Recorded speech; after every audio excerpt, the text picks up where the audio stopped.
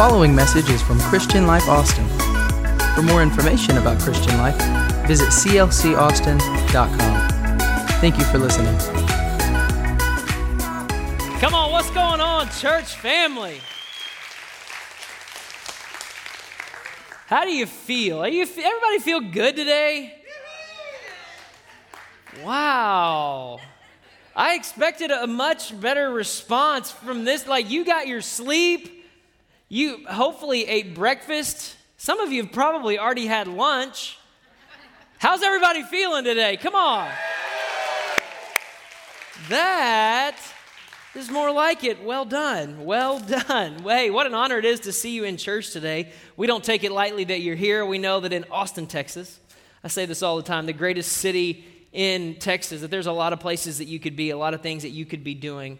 But the fact that you woke up, had coffee, this is what I got to change it for each service, had breakfast, had lunch, now it's third service. Yeah, and you brought your family to church. It speaks a lot to who you are and the things that you value, and so we don't take it lightly. And so I'm excited to open God's Word to such an amazing group of people today. And if you have been living under a rock the last few days, let me be the first to tell you this morning/afternoon that yesterday media outlets began reporting that the people of the United States have a new president-elect in Joe Biden. And no matter where you stand, no matter how you feel about the subject, I want to share with you how the Big C church, not just the local church, yeah, we're included in that, but the overall, how the church should respond. And it might come as a surprise to some of you, but it might not come as a surprise. It's going to be the same response that the church had when Donald Trump was elected 4 years ago. And it's the same response that the church had when Barack Obama was reelected 8 years ago. Pray. That's the responsibility of the church. Pray. And so pray we will. 1 Timothy chapter 2 urges us to make prayers and intercession for those in positions of authority. So we will pray and we will intercede for those elected officials. Because the children of God, that's us. We understand, don't we, that the government doesn't rest upon the shoulders of a Democrat, Republican, or Libertarian. We understand that the government rests upon his shoulders. But make no mistake about it. Listen, whoever holds the title President of the United States of America needs our prayers. So we will pray. And I want to ask you this question. In watching, if you turn on the news or you open up your phone or get on your computer, any news outlet that you read or watch, you've noticed throughout the process how divided America has been. Which means for you and I that there's people that you do life with. There's people that are in your communities, in your neighborhoods, people that are on your kids' sports teams, people that are in your church that disagree with you politically. So here's my question. Can you disagree politically and still love unconditionally?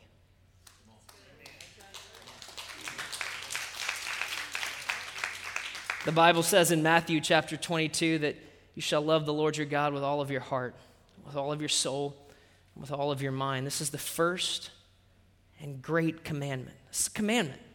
It's not if perhaps you feel like it or you want. No. And the second is like unto it, that you shall love your neighbor as yourself. There's a lot of options in the Bible. This one's not one of them. You shall love your neighbor as yourself. So, if you're looking for something to do, even if you're not looking for something to do, let me give you something to do. Pray for our elected officials and love your neighbor as yourself. And with that being said, I've come to preach to you a message today entitled this: Who did you vote for? I'm just kidding. I'm not preaching that message today. No.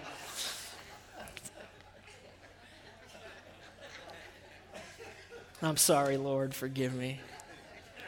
But we are 6 weeks from being into the new building. I don't know about y'all. Y'all, that just makes me excited. Come on. Yeah. God is good. God is moving. He's up to some amazing things. If you have your Bibles, you know what? I think it would be appropriate if we stood for the reading of the Word of God. And this is not religious tradition why we stand. We stand because we hold the Word of God, the Bible, to just the highest honor that we can. And so it's a moment of reverence where we say, Lord, we're going to read your Word and we're going to stand in honor of that. Psalm 33 and 22, you can follow along on the screens or on your electronic Bibles if you have that. It says this, may your unfailing love be with us, Lord, as we put our hope in you. Lord, we love you. Thank you for today. Thank you for an amazing opportunity that we have today to be in your presence and to hear you speak to us, shape our world. Use me today, God. Open our hearts and our minds for what you have in store for us. For it's in Jesus' name I pray. And everybody said amen. Amen. You can be seated. My real subject today, I want to title it this, Leaning Hope. Leaning Hope. And I want to talk specifically to maybe a group of people. Maybe it's just one person. I don't really have clarity on that, to be really honest with you today. But I want to speak to somebody who is trying to maintain hope, but everything in your world is crashing down. Like you've taken a step forward, you've gotten your life together, but then something hits you and you find yourself back where you were 2 years ago. I want to talk to us today about maintaining hope when your personal world seems hopelessly broken. And hopelessly broken is different for every single one of us because we all live different lives and walk through different things. Maybe perhaps this is your narrative that you stood at an altar and said, until death do us part. And he or she decided that it wasn't going to be until death. It was going to be until somebody else came along. And then your marriage came crumbling down and crashing down around you. And you know what it is when I use the word hopelessness. You feel that hopelessness and that helplessness. You understand what it means to try to maintain hope. To try to maintain hope in people or maintain hope in relationships. Maybe your narrative reads more like this. You were promised something at work and you did your part. You did everything that you could and you even went further, but someone didn't come through for you and your hopes were in that job. Your hopes were in that opportunity. And because it didn't happen for you, you find yourself in a place of despair, trying to maintain this personal hope when everything around you is crashing down. Maybe your narrative reads like this, that you had dreams and aspirations for your son or for your daughter, but they got connected with the wrong group, and now when you look at their life, they are everything except for what you had hoped that they would be. And you can't go back and give them their teenage years. And you can't go back and give them their freshman year at college. And you look at their life and you know, you can identify with what it feels like to have this moment of despair and helplessness, trying to maintain hope when everything seems hopelessly broken. And as we lean into this idea of hope, I want to make sure that we're on the same page. And so for today, here's kind of my definition of hope. It's the person or the thing in which your expectations are centered around. The person or persons could be groups of people or certain things in which your expectation for the future are centered around. These are the things that we're leaning into, the things that you've invested your hope into, that relationship, the group of relationships, the company or that profession or your ability or your good looks. In other words, it's the things that we lean our life against. I walked this week next door to the construction zone and just look around and marvel at what God is doing. And it was quiet. I was the only one in there. And I look over and I see just the longest extension ladder. Like, it terrified me to even see it extended. I was like, who in the world would climb all the way up there? You need a parachute if you're going to climb all the way up there. But it was leaning against one of the walls that they were building. And hope is like a ladder that we lean against a wall. This is what hope is like. See, when you were born, you automatically leaned your ladder of hope into your parents, into your mom, or into your dad. Because your hope for your future had everything to do with your parents' ability to take care of you. But as you got older and hopefully more mature along the way, you shifted your ladder from your parents to you. Your ability to take care of yourself, your ability to connect with people, your ability to get a scholarship, your ability to attract attention, your ability to marry somebody that had goals and dreams similar to yours. See, we make a decision to lean our ladder of hope onto something that we think will support our hopes and dreams for our future. And I don't know if you've ever spent much time thinking about this, but this is so interesting how this just hit me upside the head. The only time we think about hope is when we feel no hope. Right? The only time we ever contemplate this idea of hope is when we feel hopeless. I don't know what it is about, but like when things are going good and you're riding high, you don't think about this notion, man, I just need some hope. No. Everything's going good, but it's when you seem to have no hope, when you're at your lowest point, that you begin to think about this idea of hope. And what we're really saying is this, that I've leaned my ladder against something that isn't coming through for me. It's not meeting my expectations. So the Bible is very clear. I don't think any of us would disagree with this, from the Old Testament to the New Testament, that we are instructed to lean and to place our hope in God. And it's what our opening scripture was about. May your unfailing love be with us as we put our hope in you. And what this is such a simple message that I'm preaching to you today, but it's so simple that I think so often we miss the mark. It's saying that, listen, we've got to learn to lean our ladder of hope against the Lord. That's what this scripture is teaching us. And I don't know about you. I will include you in this because we live, once again, I don't know how to say this, I don't know how to sugarcoat this, so just let me say it. You and I are spoiled. Like, we have everything that we want at our fingertips. Right? Let's be honest. We can get whatever we want. We can kind of make it kind of happen. We live in the United States of America. We've got everything that we need. We can make it. We can create it. We can come up with it. But I think this is why so oftentimes we have a difficult time putting our hope in God. Because we think we can do it ourselves. And the reason that we do this is because we're the best at creating walls that seem to hold up pretty well. Maybe they're leaning a little bit in, the house is but it's still standing up, right? We're good. I mean, this is the United States, right? We're talented. We got everything that we need. We're great at building education walls and leaning against your education. We're great at being able to connect really well and leaning against our connection wall. We're great at acquiring wealth and having a wonderful financial portfolio. And so we lean against our financial wall that we build, our personal talent, our personal ability wall. We lean against this relationships. I'm really good at this, so we choose to lean against that. We do everything in our power to put our hopes in things that we can control, things that we can create, things that we can manufacture in hopes that the ladder will hold. And here's the crazy thing.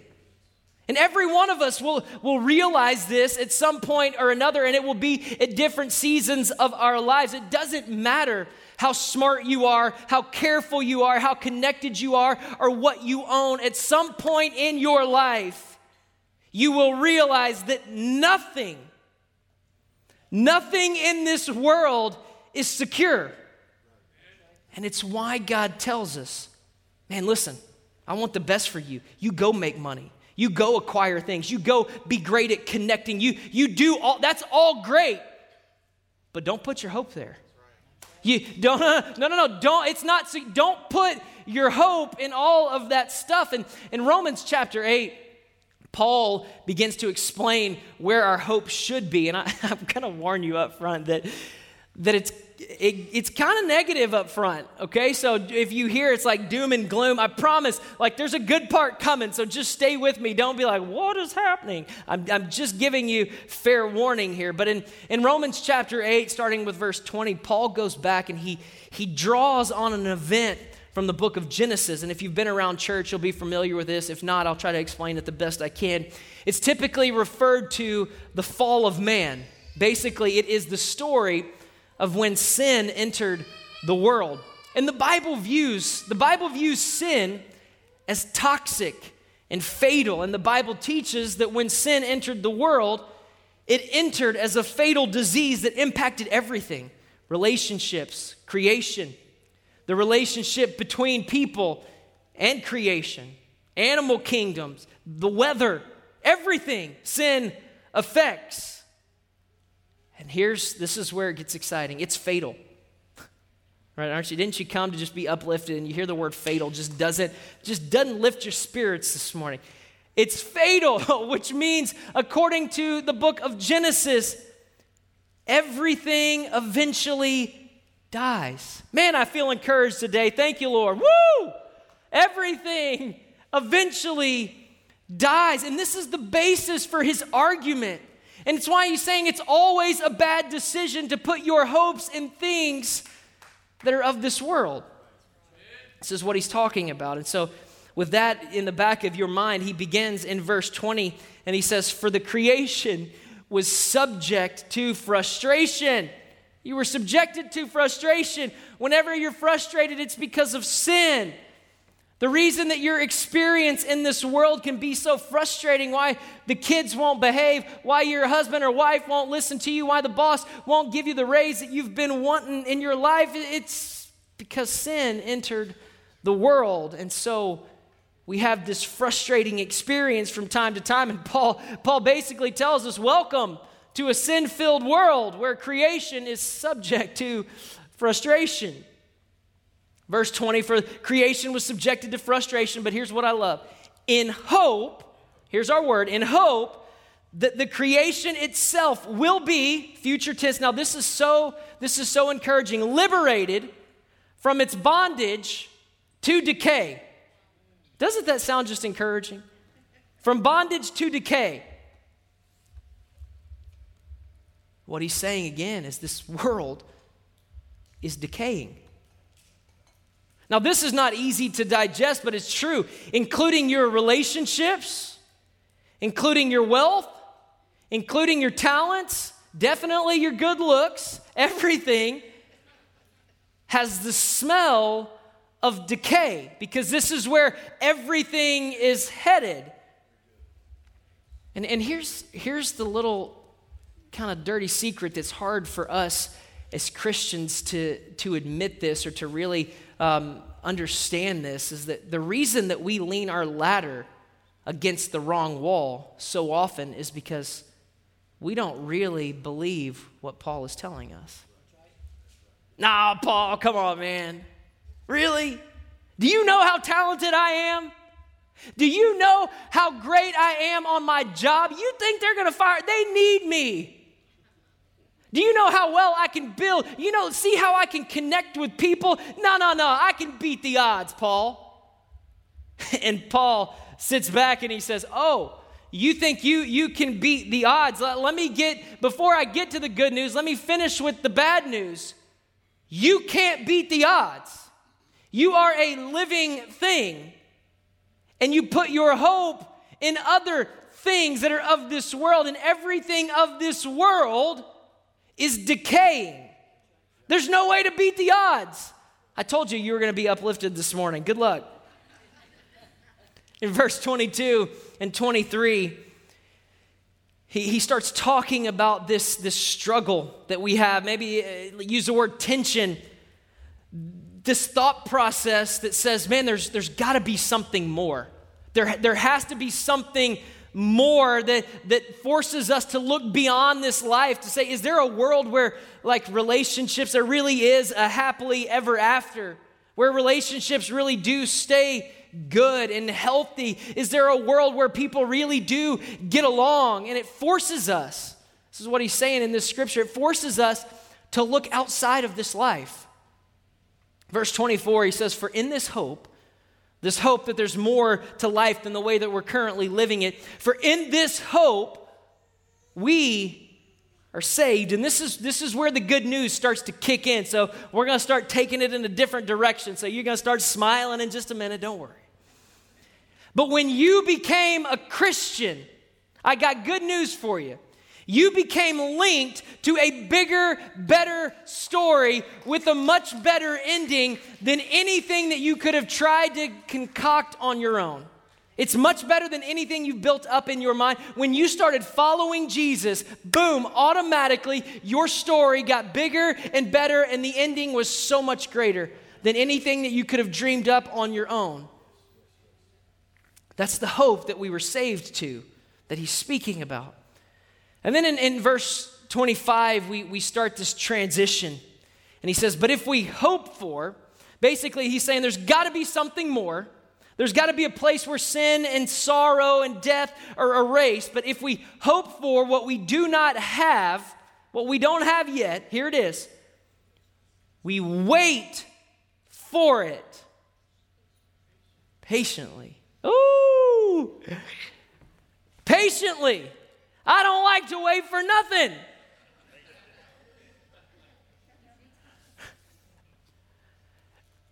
When Cassidy's out of town or not home, like I don't like to wait. And so when Daddy has to cook,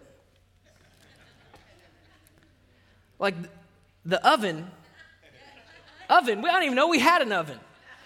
But microwave, woohoo! Buddy, I can cook anything in a microwave. My kid's like, Dad, you made that in the Listen, don't underestimate your father, okay? I don't like to wait. I'm not a patient person. But what we hear here is, listen, there is something that you have to look forward to. There is a massive, this is what you were saved to. Just wait patiently. It means that when everything is going wrong in your world, that you don't give up hope. That you don't throw in the towel, that when you want to throw in the towel and give up hope, he says, no, wait, just be patient. I know it's not easy. I know it's so difficult to do, but trust me, your life is going to get better. Wait for it patiently. He says, Christians, that's the thing, that you have hope. You've got something to look forward to. And then in verse 26 through 30, and I'm not going to read it for time's sake, but I'll paraphrase a little bit of what he would tell us here. Basically, he says that God understands. What does he understand? He would tell us that God understands those moments of disappointment that you have.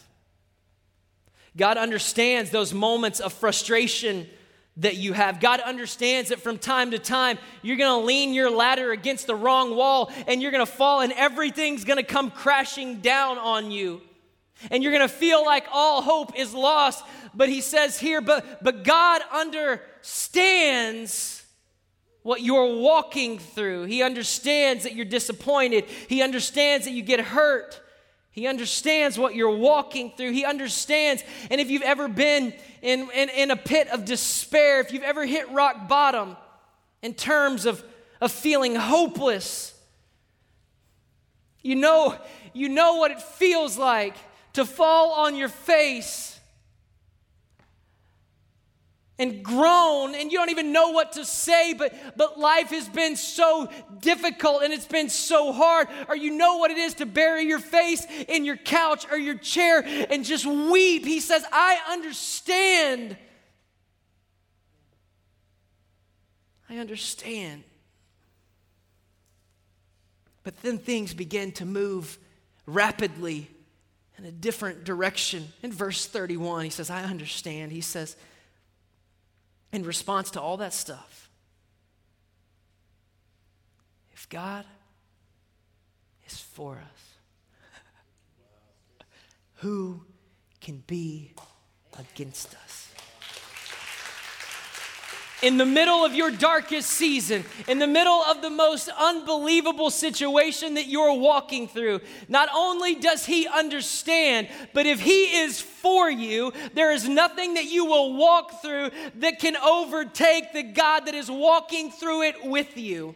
I don't know about you, but that fires me up to know that if he's with me, he may not pull me out of whatever I'm walking through, but he will walk through it with me, and that's enough for me. Come on, that's enough for me to say, all right, Lord, if you're with me, I can make it through anything that life throws my way. Watch. You're questioning still if he understands. Watch what 32 says. He who did not spare his own son, but gave him up for all of us, how will he not also along with him graciously give us all things? He understands your hurt and your frustration and your heartache. And the point being that as God becomes the focus of your hope, he says this is the place where hope will not disappoint. Whew. This is as you begin to lean your ladder against God, that is the place where whatever you're hoping in will not disappoint. Because here's what I'll promise you, you can have all the ability in the world. You can be the smartest person in your class, get the highest education, you can make the most money in the world, you can have the best connections in the world, but I'm telling you,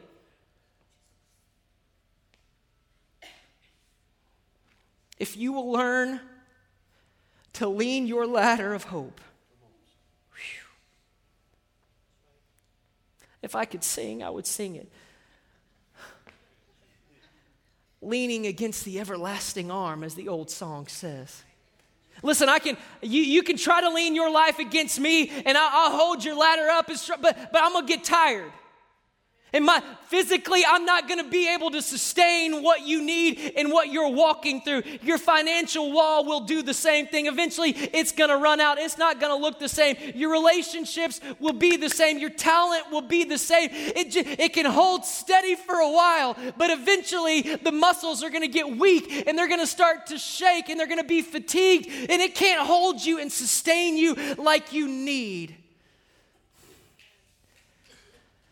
God says, if you'll just make a shift, man, if you'll just take this ladder that is your life and lean it against me. There's not a lot of guarantees in life, but the one guarantee that I'll make you is that if you will lean your ladder against him, if you will hope in him, this is the place where you will not be disappointed. Will it all work out the way that you want it to? No, it probably won't. But it's going to be much better with him with you, walking through it with you on your side. If God is for us, who can be against us? And it gets better. I told you it ends great. This is like the big ending, like the part of the movie where the music is like, and you're sitting on the edge of your seat. You're like, what? This is that part. Paul makes a statement. He says, for I am convinced. I'm convinced. I'm persuaded. I know this. And this is the same Paul, you have to understand, who was stoned with stones. Just be clear there. He had been in prison. He had been left for dead. He had been shipwrecked 3 times. And he's been beaten. And he says, I am convinced. I've been through the worst of the worst, but I am convinced that neither death nor life, nor angels, nor demons, let me say it this way, nor divorce, nor abandonment, nor isolation, nor job loss, no broken relationships, nothing can separate me from the love of God that is in Christ Jesus our Lord. I've been through it all. I've walked through the worst of the worst. I've experienced it all, and I'm here to tell you that nothing can separate me from the love of God. Just stand with me. I'm done.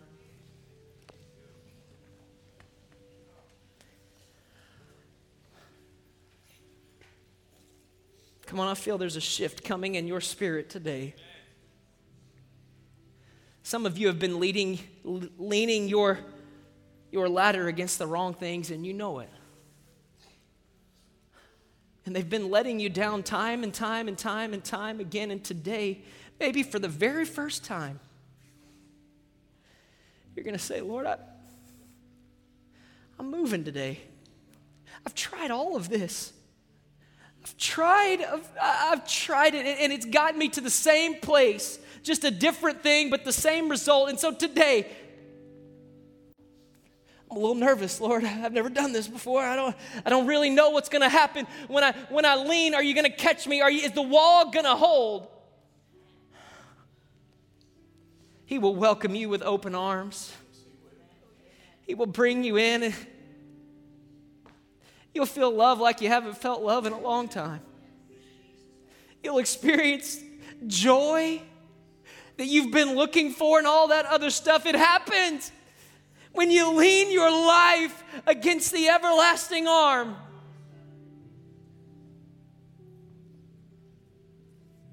You know what? This kind of mindset, this hope when everything in your world is crashing down, this is the kind of attitude, and this is spiritual maturity that I think we're all trying to get to.